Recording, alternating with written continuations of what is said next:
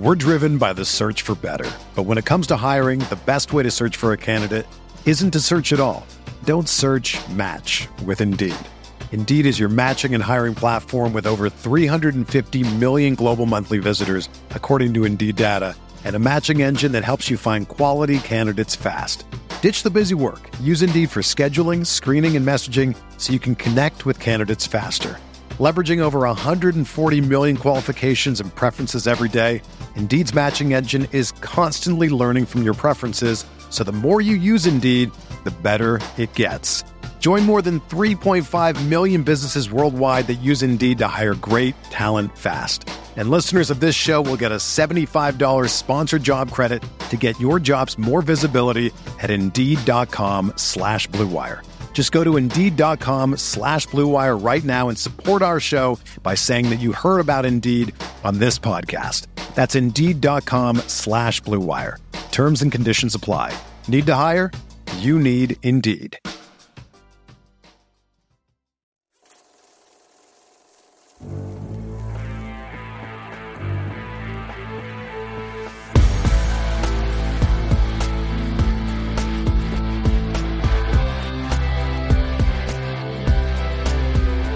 What's up, everybody? Welcome into the OBR Film Breakdown. As always, appreciate you taking time to join the show. Good one today. Some good talking points. Not much going on in the Browns world, but plenty to discuss, as always, topics-wise, and we'll tie it into the Browns as we always do. Excited to have Andrew Spade with me, obviously, and then a special appearance, getting about once a week, is what we're trying to do here with good friend John Colosimo. What's up, John? How are you, man? I'm good, Jake. Very good, actually, this week. Been feeling good, and despite the cold weather. So glad to be on again.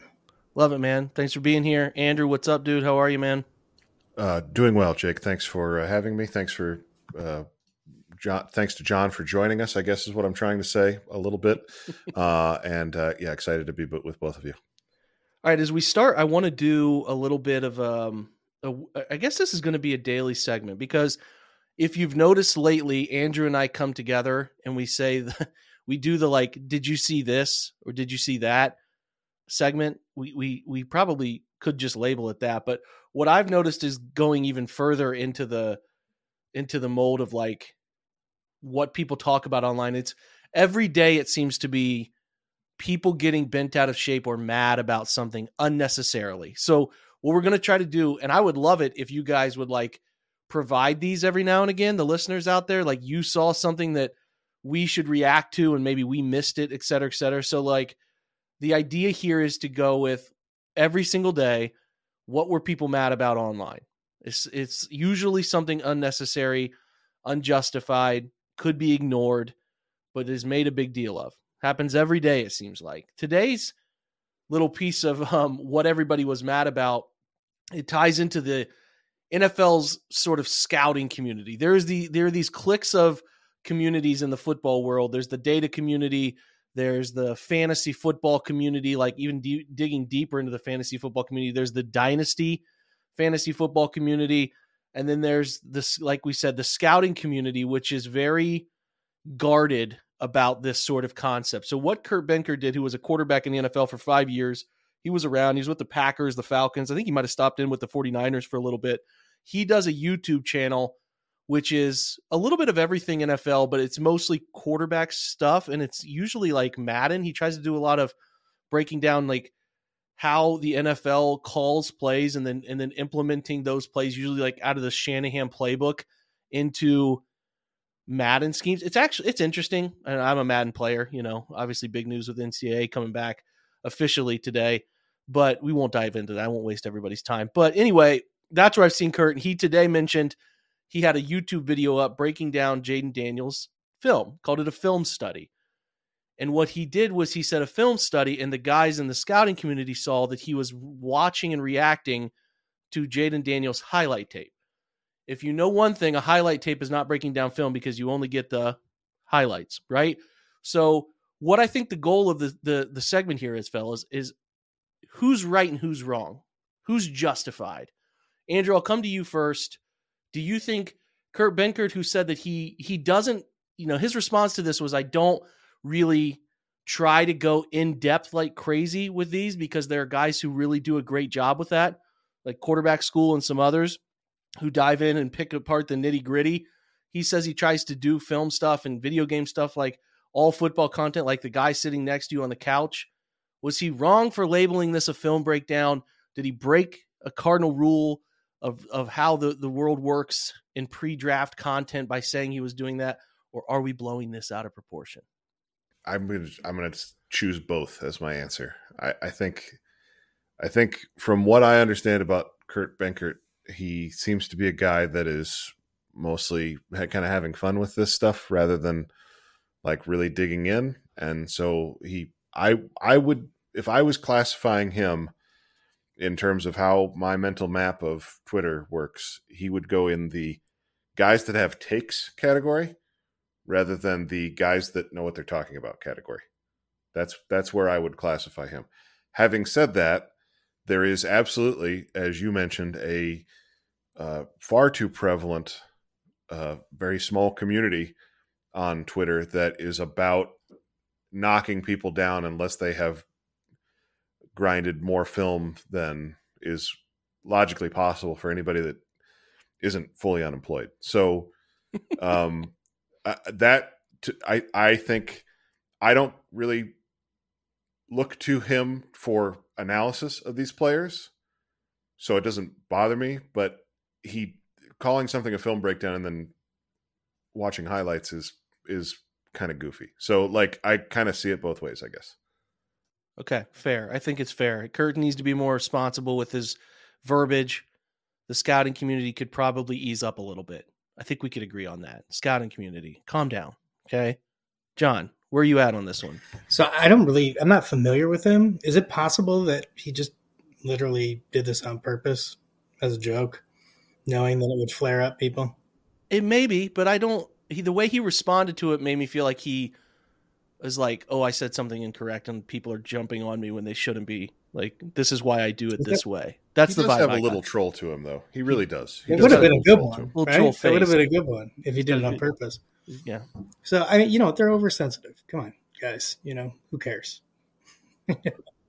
They're very guarded. The scouting community, very guarded about takes. You got to have put in, you've got, like Andrew said, you have to have been grinding the tape for somebody on the unemployed, getting paid by the state type of hourly wage there to make it work, because there's just no time to do what some of these people claim to do. It's kind of crazy, but that's what everyone was mad about online. I will say, I will ask you, I can't help myself, guys. I got to ask you one question about NCAA football. Okay. It's actually not NCAA football. It's college football 25.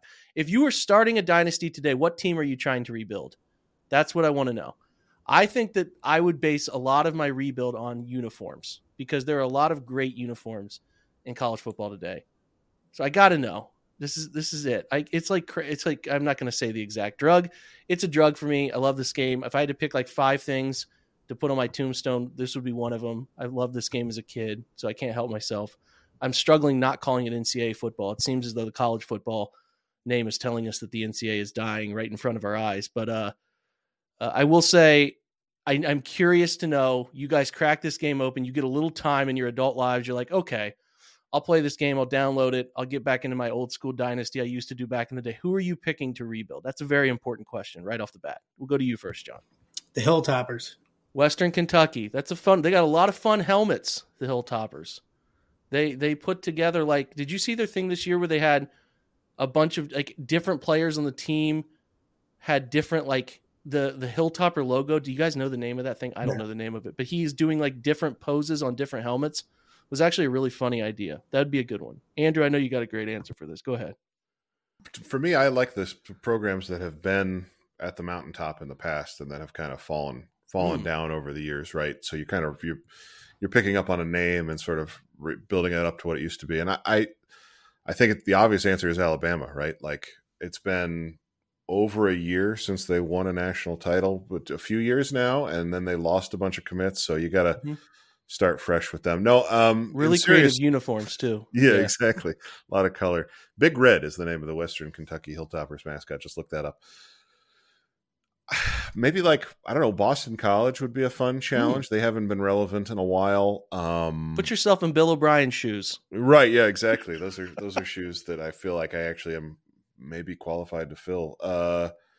in the Big Ten, I guess like Michigan State's been on, been down a few years, so that would be one. But really, my move when I played the game long time ago was to take an FCS team, put them in the Sun Belt or whatever, and build them up all the way. So if I'm doing something like that, then you got to get weird and go out west and do like Eastern Washington or Montana, something along those lines. That'd be fun. You could always get like a recently added D1A school, which like James Madison. That'd be great, right? Yes, different. Absolutely. Yeah. I think that when I have thought about this, because I don't know if you guys have noticed this, but I spent a little too much time maybe thinking about this. Right. You asked us this question so you could answer it yourself. That's what's going on here. 100%. You set the ball on the tee knowing that I get to hit it too at some point. East Carolina. Love the uniform combos of East Carolina. That's where I would go. I've thought about this way too much, so I'm not going to say anything else other than I just love the uniforms, and it's a challenge. It would be a challenge to get that one in the perfect direction. So, all right. Anyway, that's the NCAA content. I did it again. That's college football 25 content I was trying to put out. All right. Otherwise, Steve Wilks, I think, is one of the more broad NFL discussions that are happening right now. And I want to ask you guys' opinion on this. Who's right? Who's wrong? Some people are this is another mad about online thing. This would actually qualify for the same category because a lot of people really worked up about this. If you pay attention to 49ers folks who have covered this all season long, there has been some dissension. This is not stemming from one game. And long story short, people seeing this think that Kyle Shanahan is scapegoating Wilks. People around 49ers coverage all year think that this was just brewing in the background and this game pushed it over the edge. Where are you guys at on Steve Wilks being removed from the 49ers equation after, well, I mean, there's no way to put it any other way. It's right after the Super Bowl, and it does have a bad tinge to it. You know what I mean? Yeah, it definitely does. I think we talked about this. I brought this up the other day, sort of unprompted. When I step back and think about the 49ers performance in the Super Bowl, the offense underperformed way more than the defense did. I said it the other day. You held the Chiefs to 19 points in regulation and you get fired. So like the conversation after the game is all about how inevitable Patrick Mahomes is. But if Kyle Shanahan's offense does what Kyle Shanahan's offense did all year, the 49ers are Super Bowl champs right now. I don't understand. Like I know that it has been reported that he has been the subject of a lot of blame in the building there, but it doesn't seem to me that he is deserving of that blame. And I would also just observe that Kyle Shanahan just hired him a year ago. So like this thing where you hire somebody and then get frustrated with them all year and kind of make them out to be responsible for the flaws of your team and then fire them when you don't win a Super Bowl in which your offense doesn't score enough points to win the game feels really gross to me. And I think it feels like hiring a year in advance a sacrificial lamb scapegoat type situation. And we have been, just you, Jake, you've been like, we've both been saying we don't want to make this loss about Kyle Shanahan's shortcomings as a coach, but I think this is a shortcoming of his as maybe even as a person. Like this is not a way to treat people that you hire to work for you, I guess is what I think.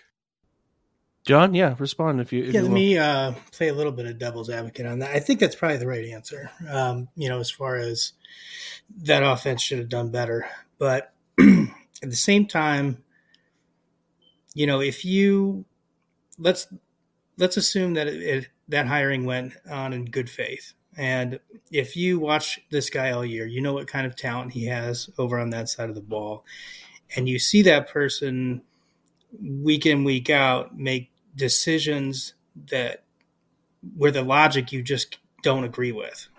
So I'm not sure, there were reports that they cost him a timeout because Shanahan saw that one of his called coverages is going to get roasted. Well, did you see the whole mic'd up thing?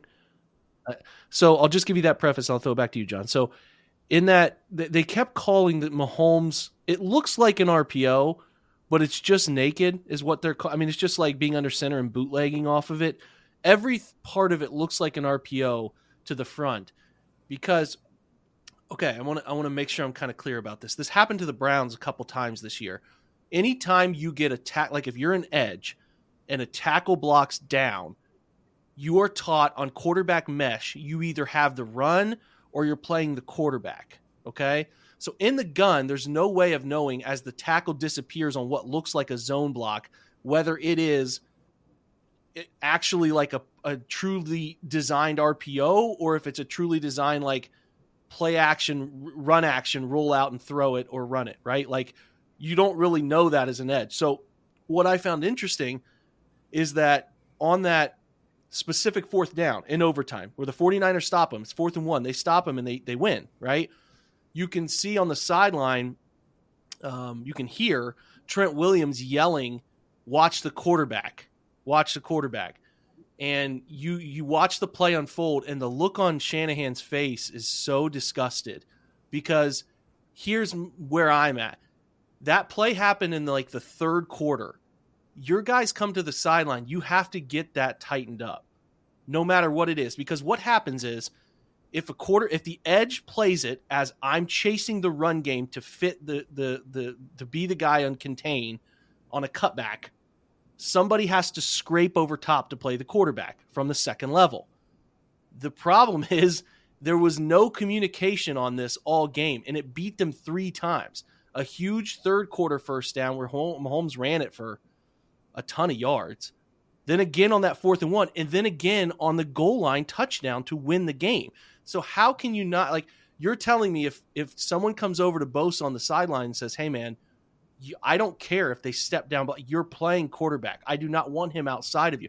So I think that the vibe I got was that this is like a continual thing where they can't fix things in game, and these have bit them at times this year. But to Andrew's point, I also understand the defense giving up 19 points should have been enough to win that game, and we shouldn't even have got to overtime for those 2 plays. So there's 2 sides to that. I understand. I don't, and I'm not going to pretend, and I'm not pretending that you guys should know all the other stuff that happened earlier in the year, but the timing does not look good here. It just looks really ugly, and it looks like Kyle is trying to say, hey man, this defense, which was pretty good this year, I'm not sure, Andrew, maybe other top 5 DVOA defense, pretty damn good. Yeah, they were. Is the reason we lost this, I guess you're saying somebody can come in and just be that much better. And it's like, how much better do you want him to do? You want him to shut him out? What do you want him to do? Because it didn't feel like the defense was the ones that let them down in regulation. It certainly felt more offense tilt. So I don't know, John, if you still have anything off of that, but I wanted to give that information, which is kind of leaked out today. Well, yeah. And I just, obviously it worked to great effect for the most part. And I just don't know whether it would have been better, on a team with basically nobody at receiver. I mean, to be zero blitzing Pat Mahomes on that. That seems like the worst one. I mean, but what can I say? We have 19 points, So, I mean, I get it. And you know what? Ultimately, if, what the interesting question is, right? If that ball does not, bounce off that blocker's foot and Ray can't recover it. And if he recovers that ball, let me put it that way. If he recovers that ball, would Wilkes still have gotten fired? But much later, let him do the parade and all that kind of stuff. Yeah, that's great. That's a great proposition. Results-based stuff. Because you probably can't. I mean, you can't at that point. You cannot do it. No matter how bad your dissension was before the game, you just can't. I do wonder if there was a confrontation at some point on the sideline or after the game that pushes you in that direction. I don't know. The timing's rough. Timing doesn't look good. Yeah. And I don't want to just stick up blindly for Steve Wilkes. He has lost a lot of jobs. So it's not as if that's true.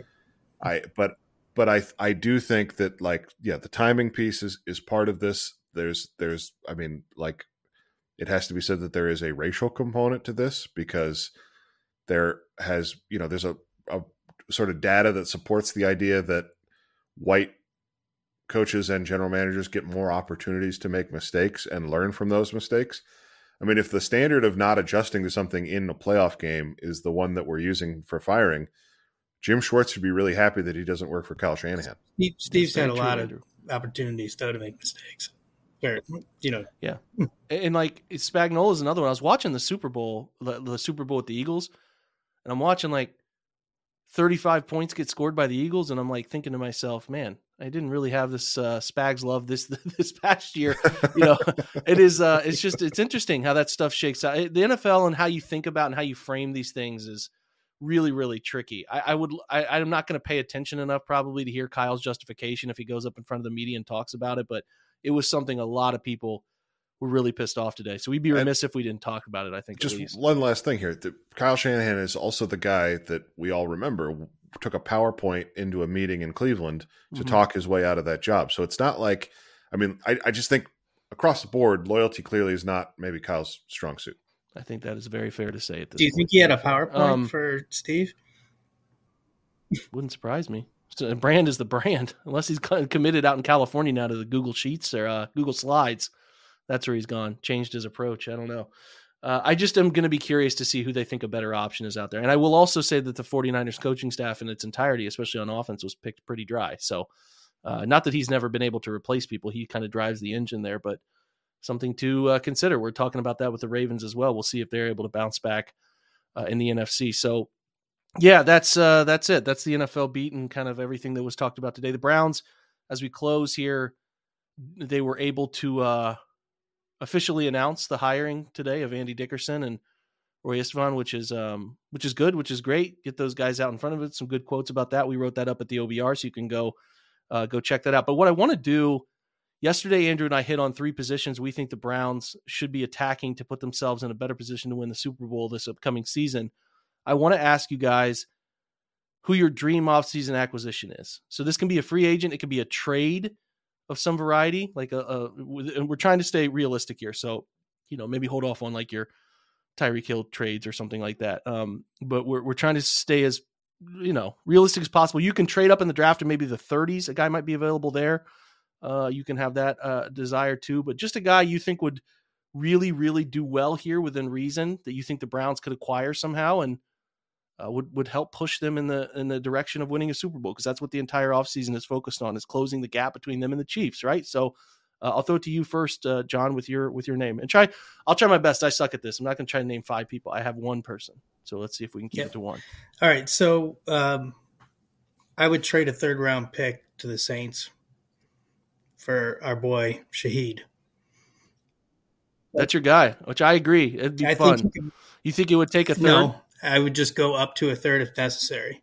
But I would be willing to trade a 3rd for him. I think he would be everything and more that we wanted out of Goodwin.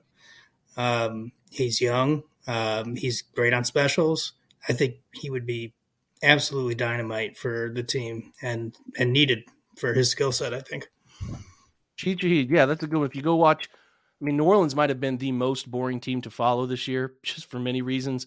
But when they hit big plays, Shaheed was in the middle of a lot of those big plays downfield. Some really good NFL Films moments that he's involved in, with some continuity between him and Derek Carr, kind of finding him in big moments. So I'm with you. We had talked about this earlier in the offseason. I had to unfortunately remind he's an exclusive rights free agent, because his come about was very weird. Like how he worked out and got there and has taken off is one to pay attention to. If they don't lock him up for the future, he would be one in the next few off seasons to pay attention to for sure. Good one there, Andrew.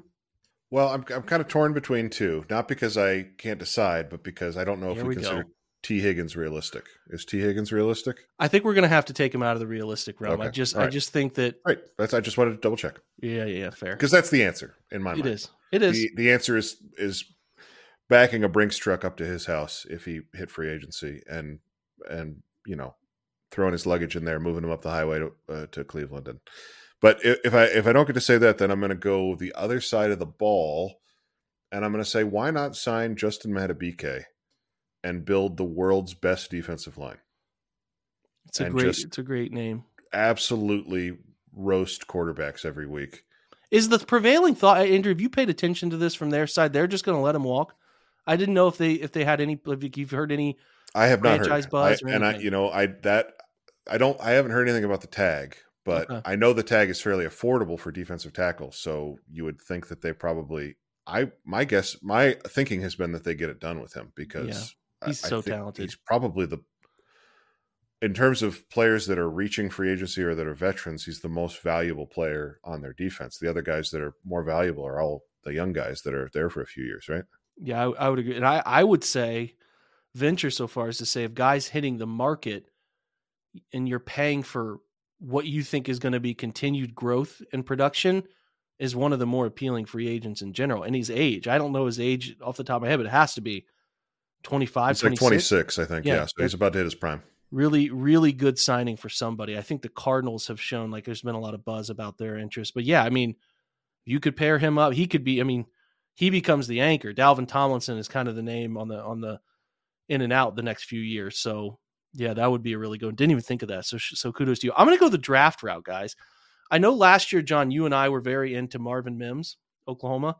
I think a guy who's similar to him as far as the explosive athlete, but is a more nuanced receiver in a receiver class with so much depth, including a teammate of his who's really talented. I'm going to go Xavier Worthy. So I think he's going to blow up the combine in a way that's going to be really impressive. There are going to be people concerned about his size.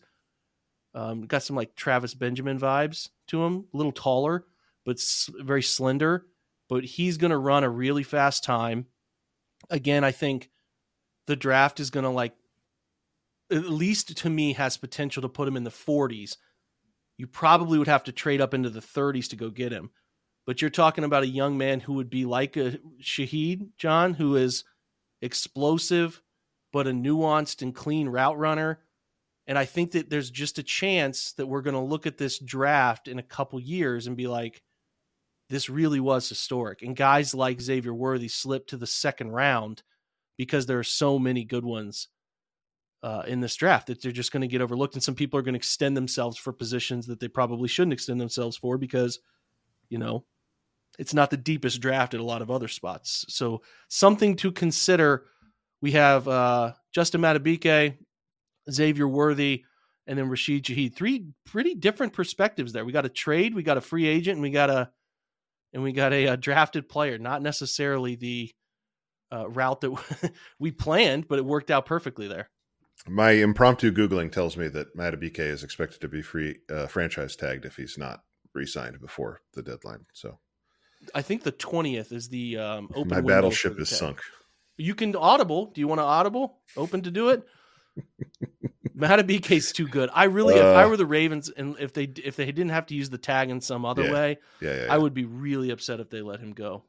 Yeah, no, I agree. I think it is a little fanciful. So, I don't have another good option like locked and loaded here. But I don't know. Maybe just throw a bunch of money at Joe Flacco and make sure he re-signs. I'm not sure. Nailed it. Nailed it.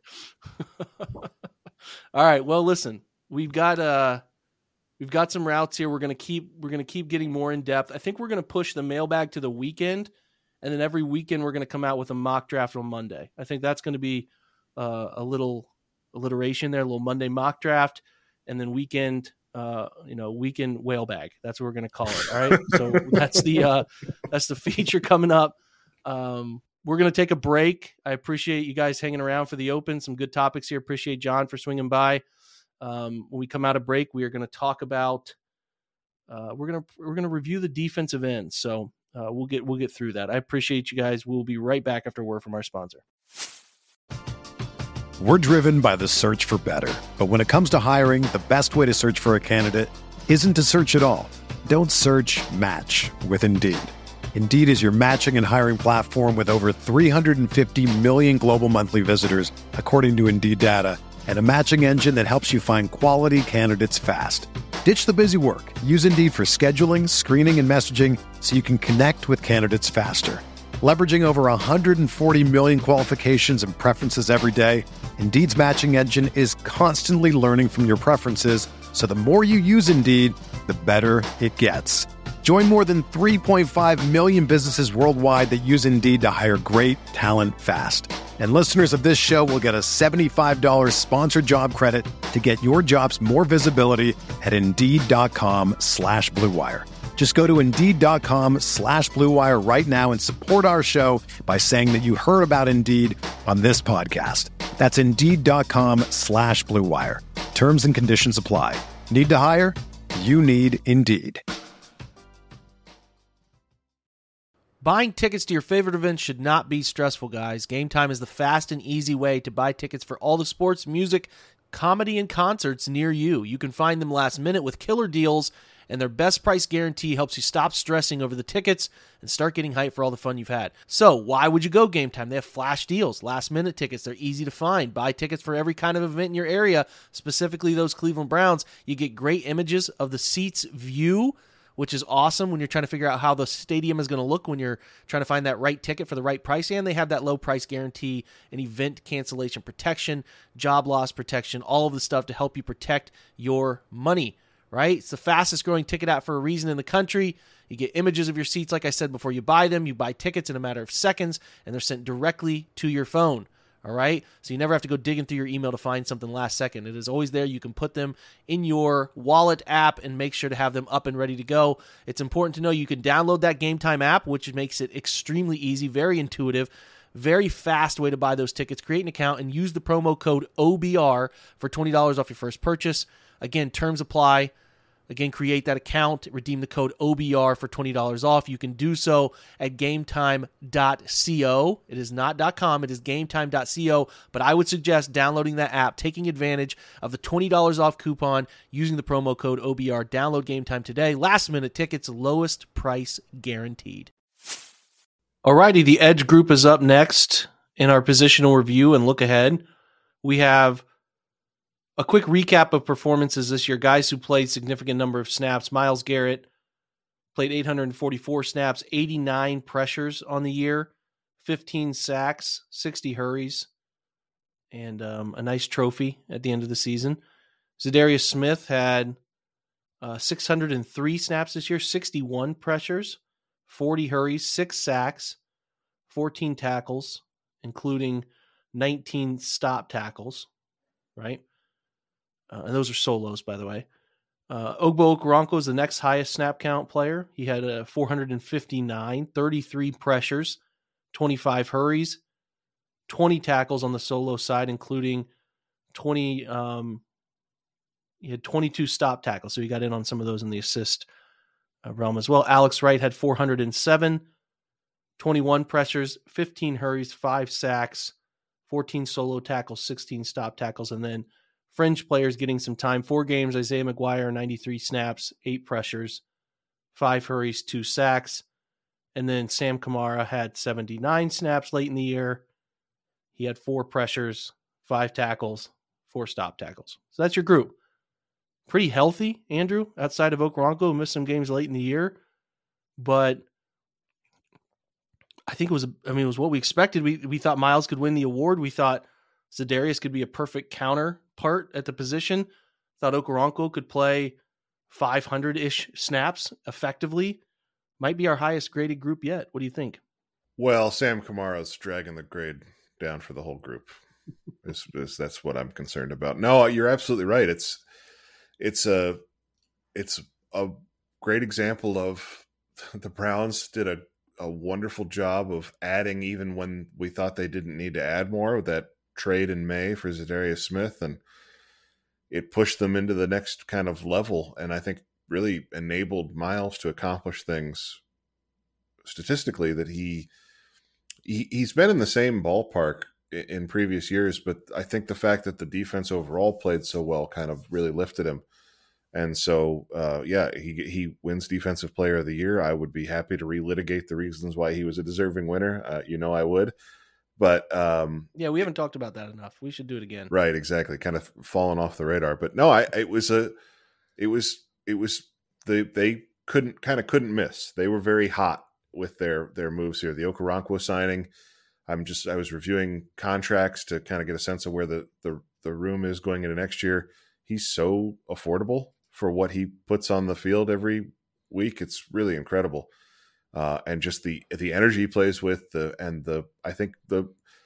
don't know, a leadership role, but certainly a positive chemistry guy, I think, in terms of really likable and in the building. We talked previously this week about if they would want Za'Darius back, if they need to, how they would need to address edge if he's not back. And I think that will be an interesting question, but we'll save that for the next segment. For this segment, it's about giving a grade. I think it's an A. I think it's an A+. I really do. I don't know what they could do that you would want more than what they did. I don't have much to add to that. It was a position group that anchored pretty much everything that they did. I don't think it was like, I view the defensive tackles as the most unexpectedly productive group. We'll talk about them on the next show. But I think these guys did a really good job of having a high standard and meeting it throughout the season. So, yeah, I mean, to having 3 guys you feel really good about. And I think you would agree with me where Alex Wright took some steps in a really positive direction toward the end of the season, to the point that there's like a legitimate question of whether they need to increase his role from like a 400 snap to a 600 snap player.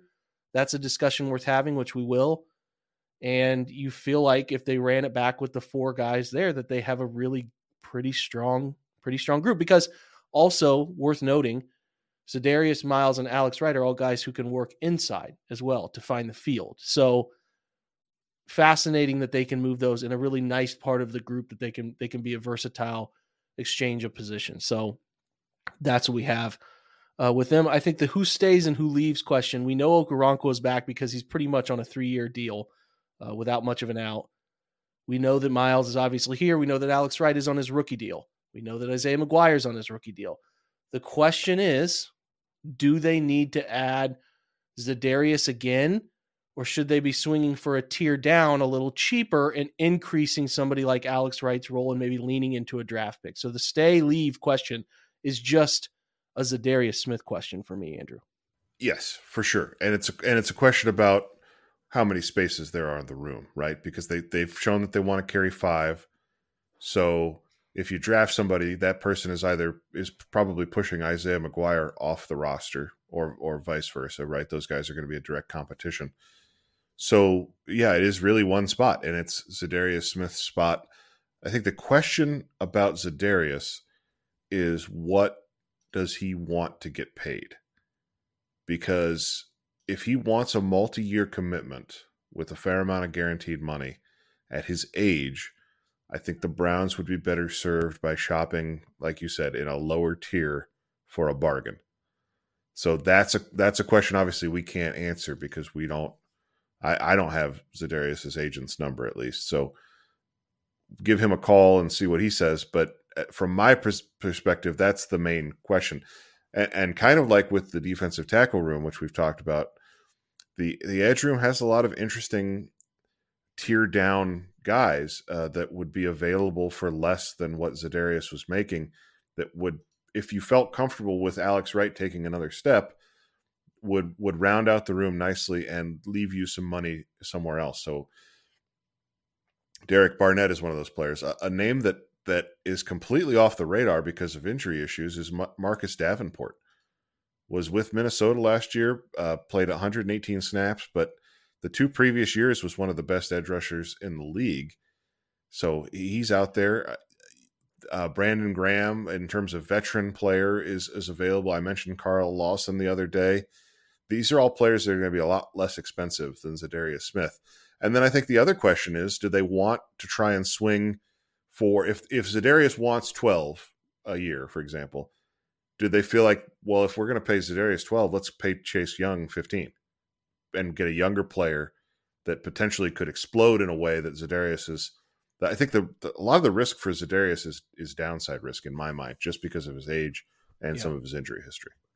Yeah, he's the linchpin on this whole thing, because if you just if you slot in his money again, and then you're talking about someone like a Chase Young or a bigger swing along the defensive line, and you're saying like, all right, we're going to increase that role that by $5 million or something. It's certainly feasible. And I will say that there's a lot of outcomes I'm fine with, which we'll dig into in the coming weeks. But like, having Za'Darius back would also, like you said, if the market doesn't present itself and turns into a Jadeveon Clowney scenario for him, more than fine bringing him back and running it back one more year. So So like I said, a lot of options here. The baseline that you feel good about is that the Browns have 3 under contract for next year that are at least, that position group is strong enough.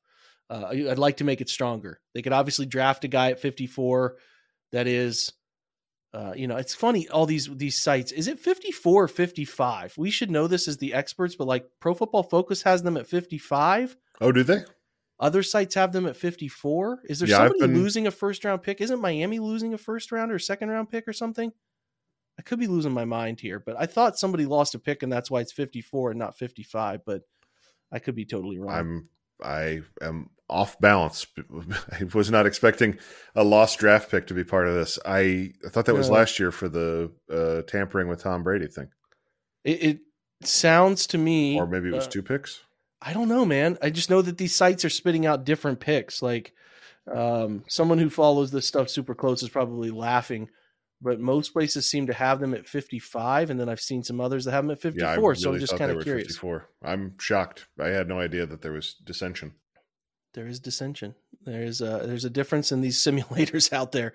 Anyway, I think we've nailed down. You can survive. You can upgrade Za'Darius. You can keep him at a cheaper number if the market shakes out the way we think it might. The path to improvement is probably, Andrew, as simple as taking a swing on a draft pick in the first 4 that they have again, and then signing somebody at the Za'Darius level or better. That's probably the path. And then you're hoping that Alex Wright takes the next step off of what he's done, and Okoronkwo is able to stay healthy for a full 17 and continues to be the player that we think he is getting better as the years go on. I don't think it's difficult to see a path to improvement with this group. I feel like the baseline's pretty strong. I agree with that. I think one of the things that's interesting, Jake, this year is that with the emergence of some players, especially on the defensive side, they have multiple routes to go now. Last year, it felt real cut and dry, right? That they had to add at edge significantly because they didn't really have anybody in the building. But you really, if you think you would be mostly comfortable with Wright and Okoronkwo platooning across from Garrett, and you would just need to add like a $3 million, $4 million a year veteran, then you could potentially see nothing done at edge for the first month of free agency while they go more aggressively at the other areas they need to address. It's similar to the tackle conversation because there's a version of that where they just bring everybody back and sort it out on the field. Yeah. And then there's a version where Jed Wills is traded before free agency starts, or right. Like I think it's very interesting that because in years past, when we've talked about trying to predict where they're going to go, there's been kind of 2 or 3 consensus spots. Now, maybe there will be some reporting that sheds some light on what they're thinking, but I maybe you have a different impression of this. I think it's much more up in the air about what sort of pivots they decide to make and where they invest the bulk of their assets, because with the players they're returning, they could add depth pieces across the roster and draft and not add a difference maker across the board, and the roster wouldn't feel much different to last year, I think. Za'Darius is the highest profile player leaving, right? So if you're comfortable with Alex Wright taking a step forward, which is, I think it's a question, but still, my point is just that they could almost stand pat. I know they won't because we know how aggressive they are, but it does make it a little harder to predict. Well, they have to make decisions on some of the guys on the roster that we don't, like you mentioned, cut and dry. Like we knew Austin Hooper was going to get let go at a certain time. We knew that John Johnson was going to get let go at a certain time. It was sort of very out in the public how these things were going to shake out. Yeah. But there, between those tackles are very serious decisions to be made. Greg Newsome, a very serious decision to be made because there's a 5th-year option looming. There are really interesting pieces here that they have to make in-house decisions on that then facilitate the decisions that they make outside. So yeah, there's intrigue this offseason in a way that is less predictable than it has been. We can give you, and we will at the OBR, the types of people they're interested in based on age and testing and all of that stuff, but they have to make some decisions on their own roster before they make their decisions on who they're going to go out there and pursue and how aggressive they're going to be. If you look at like the starting depth chart, it's Za'Darius Smith, Shelby Harris, Anthony Walker, and if you count Sione Takitaki as a starter, that's That's what's walking out the door. The rest of the pending free agents are depth players, second string players. So yeah, it's a very interesting situation, and there's not a lot of obvious, like you said, not a lot of obvious cuts. There's areas where we think they need to add, but again, a lot of different paths for them this year because you don't know if they want to go free agency versus draft. So this is I'm taking us off track a little bit, but it's just occurring to me that as we've had these conversations, a lot of these conversations have kind of circled around.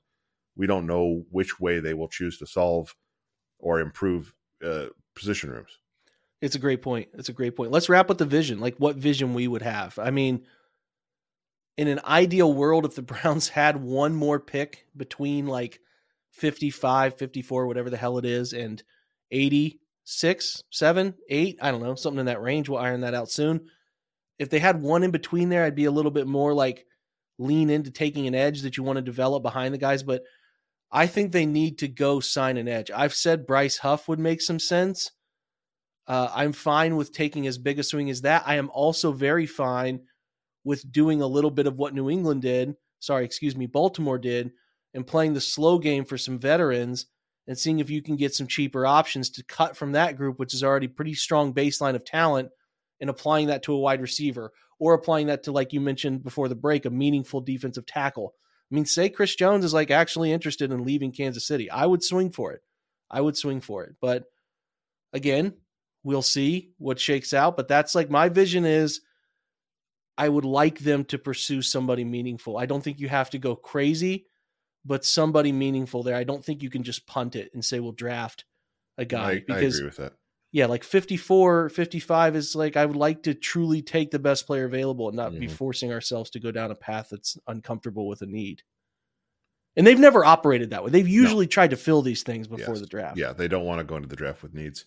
Yeah. I think the idea of a cheaper veteran that allows you some flexibility elsewhere on the roster, whether it is defensive tackle or whether it's trying to find some way to resolve the offensive line logjam, or wide receiver is obviously the one that a lot of people are pointing at, and I think that's definitely right up there. That to me makes certainly a good amount of sense. But then it is also always going to be tempting to give Miles that true sidekick, right? Mm-hmm. Like Chase Young on the other side is tantalizing, right? Because it would unlock him in a way that I know that he finished this year in San Francisco against, opposite Nick Bosa, but I don't know. I tend to think that Garrett is even another level above. Maybe that's heresy, but I think it's so that's one that's on my mind, something in that, but that would be probably more of like a 1-year prove it deal that they would. It's just question of what Chase Young's market is. But I think I would be happy with either one, which is, to your point, the one that wouldn't make sense would be going into the draft with the room they've got minus Sedarius and then kind of seeing what happens, unless there were still some veteran free agents that you liked playing, like you said, that slow game. It's so funny, like with not having a first round pick now 3 years in a row, it feels like we've had the same conversation 3 years in a row about what they'll do in the second round with trying to answer wide receiver and edge, right? Like yeah, it's rotated, and then they just straight out of it ultimately, right? And every year it's the same feeling of like, well, I mean, I like some of these guys, but I would really like them to be able to pick a premium player at one of these positions, right? Like, how fun would it be? I know this is just it's a counterfactual that has no basis in reality, but how fun would it be if they were like picking in the 20s and you had a chance to get a real guy to pair with Miles on a rookie contract? So I was actually looking at the latest Pro Football Focus mock when you were saying that. Ironically, I was trying to find who the Texans had as Trevor Sikkema put this one together, and they took Jerzon Newton, who is a really fun defensive tackle, speedy player, great moves. That would be fun. Out of Illinois, and that would be really fun. I'm so tired of not having a first-round pick. It really makes the draft so much less enjoyable. So I'm looking forward to getting around to that again in some form or fashion, because there would be a lot like Brian Thomas, the LSU receiver that not enough people talk about, is there. A lot of fun names would be sitting on the board at that spot. Our boy Jordan Morgan from Arizona. Yep. Keon Coleman. Yes. All guys that went after Keon Coleman. Yeah, all guys that went after that spot. So it would just fantasy world we're living in there, but it would be. But really nice it does make these conversations about off-season moves so kind of boring, because you're talking about, well, who's the 55th best player? It's like, well, does it matter? Like, no. I mean, unless you get really lucky, that player is not. And to some extent, there aren't going to be blue chip players in the mid-20s where the Browns would be picking, but it's still more likely. Or you can hope for somebody to drop, right? You can hope for like a guy that you think is like the 12th best player to end up into the mid-20s, or maybe they make a small move up and get their guy like they did with JOK a few years ago. Mm-hmm. So it just changes the way you think about all those things, and it turns the draft into more of an afterthought, which I think we've both been pretty clear about our history with the Browns drafts, that it has never been an afterthought for us. I just would continue to say that process would be a lot easier to stomach if you were getting the quarterback play that you thought you were going to get. And we haven't seen that yet. So it makes it twice as hard to digest sitting out 3 straight drafts at the top end of it. Not that they haven't done well. Martin Emerson, right? DeJuan Jones, they found guys. They will find a guy in this one, a guy or two. I'm sure of it. But it's nice to discuss the players people know, right? Like Bengals are sitting at 18, and in this mock draft, it's Brock Bowers. It's fun to have an idea. Like it's fun to have an idea who the player is and to have big discussions around the position you think they should be drafting. We'll get back to that. I'm not trying to make us have an awful start to our draft season, but Andy, you're right, man. It's just, and I've said it in the weeks leading up to this show here, is I'm tired of not having a first round pick. So it'll be exciting to get back to that. But yeah, anyway, that's a show. The Edge is in a good spot, and they can really attack it a couple different ways to get better. I think the baseline is strong, and they have some avenues to improve the group and keep it as one of their best performing groups on the roster. So we'll look at defensive tackle next, which has a lot more questions around who to bring back. Yeah, that's going to be a fun one. Yeah, free agents that are out there, kind of educating ourselves because we haven't gone deep into that group yet, and then talking about some prospects that could be there at pick 55, because honestly, in the spot the Browns picked, they picked Roman Wilson in this draft as a wide receiver I like. But right behind that is Tavondre Sweat, the Texas defensive tackle, really big fella. So there you go. We'll dig into this. We'll dig into some more of it in the coming days. Talk about defensive tackle should be good. So check back in for that one. I want to thank John for stopping by earlier for the opener. Hopefully you guys enjoyed that. We'll try to have John on every week, time permitting. And then we'll keep the good stuff rolling. Check tomorrow for the tweet on the mailbag for the weekend. And then, like I said, we'll do a mock every Monday to have some fun with that as well. So as I always say, rate and review the pod if you can on the way out. Appreciate that a great amount for you guys taking the time to do that. And then be well and have a great Friday, everyone. And go Browns.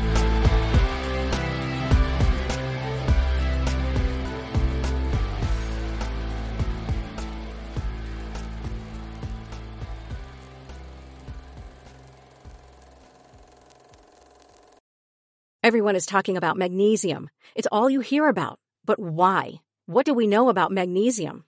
Well, magnesium is the #1 mineral that 75% of Americans are deficient in. If you are a woman over 35, magnesium will help you rediscover balance, energy, and vitality. Magnesium supports more than 300 enzymatic reactions in your body, including those involved in hormonal balance. From functional medicine doctors to mental well-being and female hormone experts, we all know that magnesium is the one mineral to improve all aspects of well-being and health. But which one? Magnesium Breakthrough from Bioptimizers, the trusted choice recommended by leading experts with 7 best-absorbed forms of magnesium to ensure your body receives the support it needs for overall well-being. Go to bioptimizers.com/balance today and use code BALANCE10 for 10% off. Support your journey to wellness at bioptimizers.com/balance. Magnesium Breakthrough from Bioptimizers, your foundation to optimal health and vitality.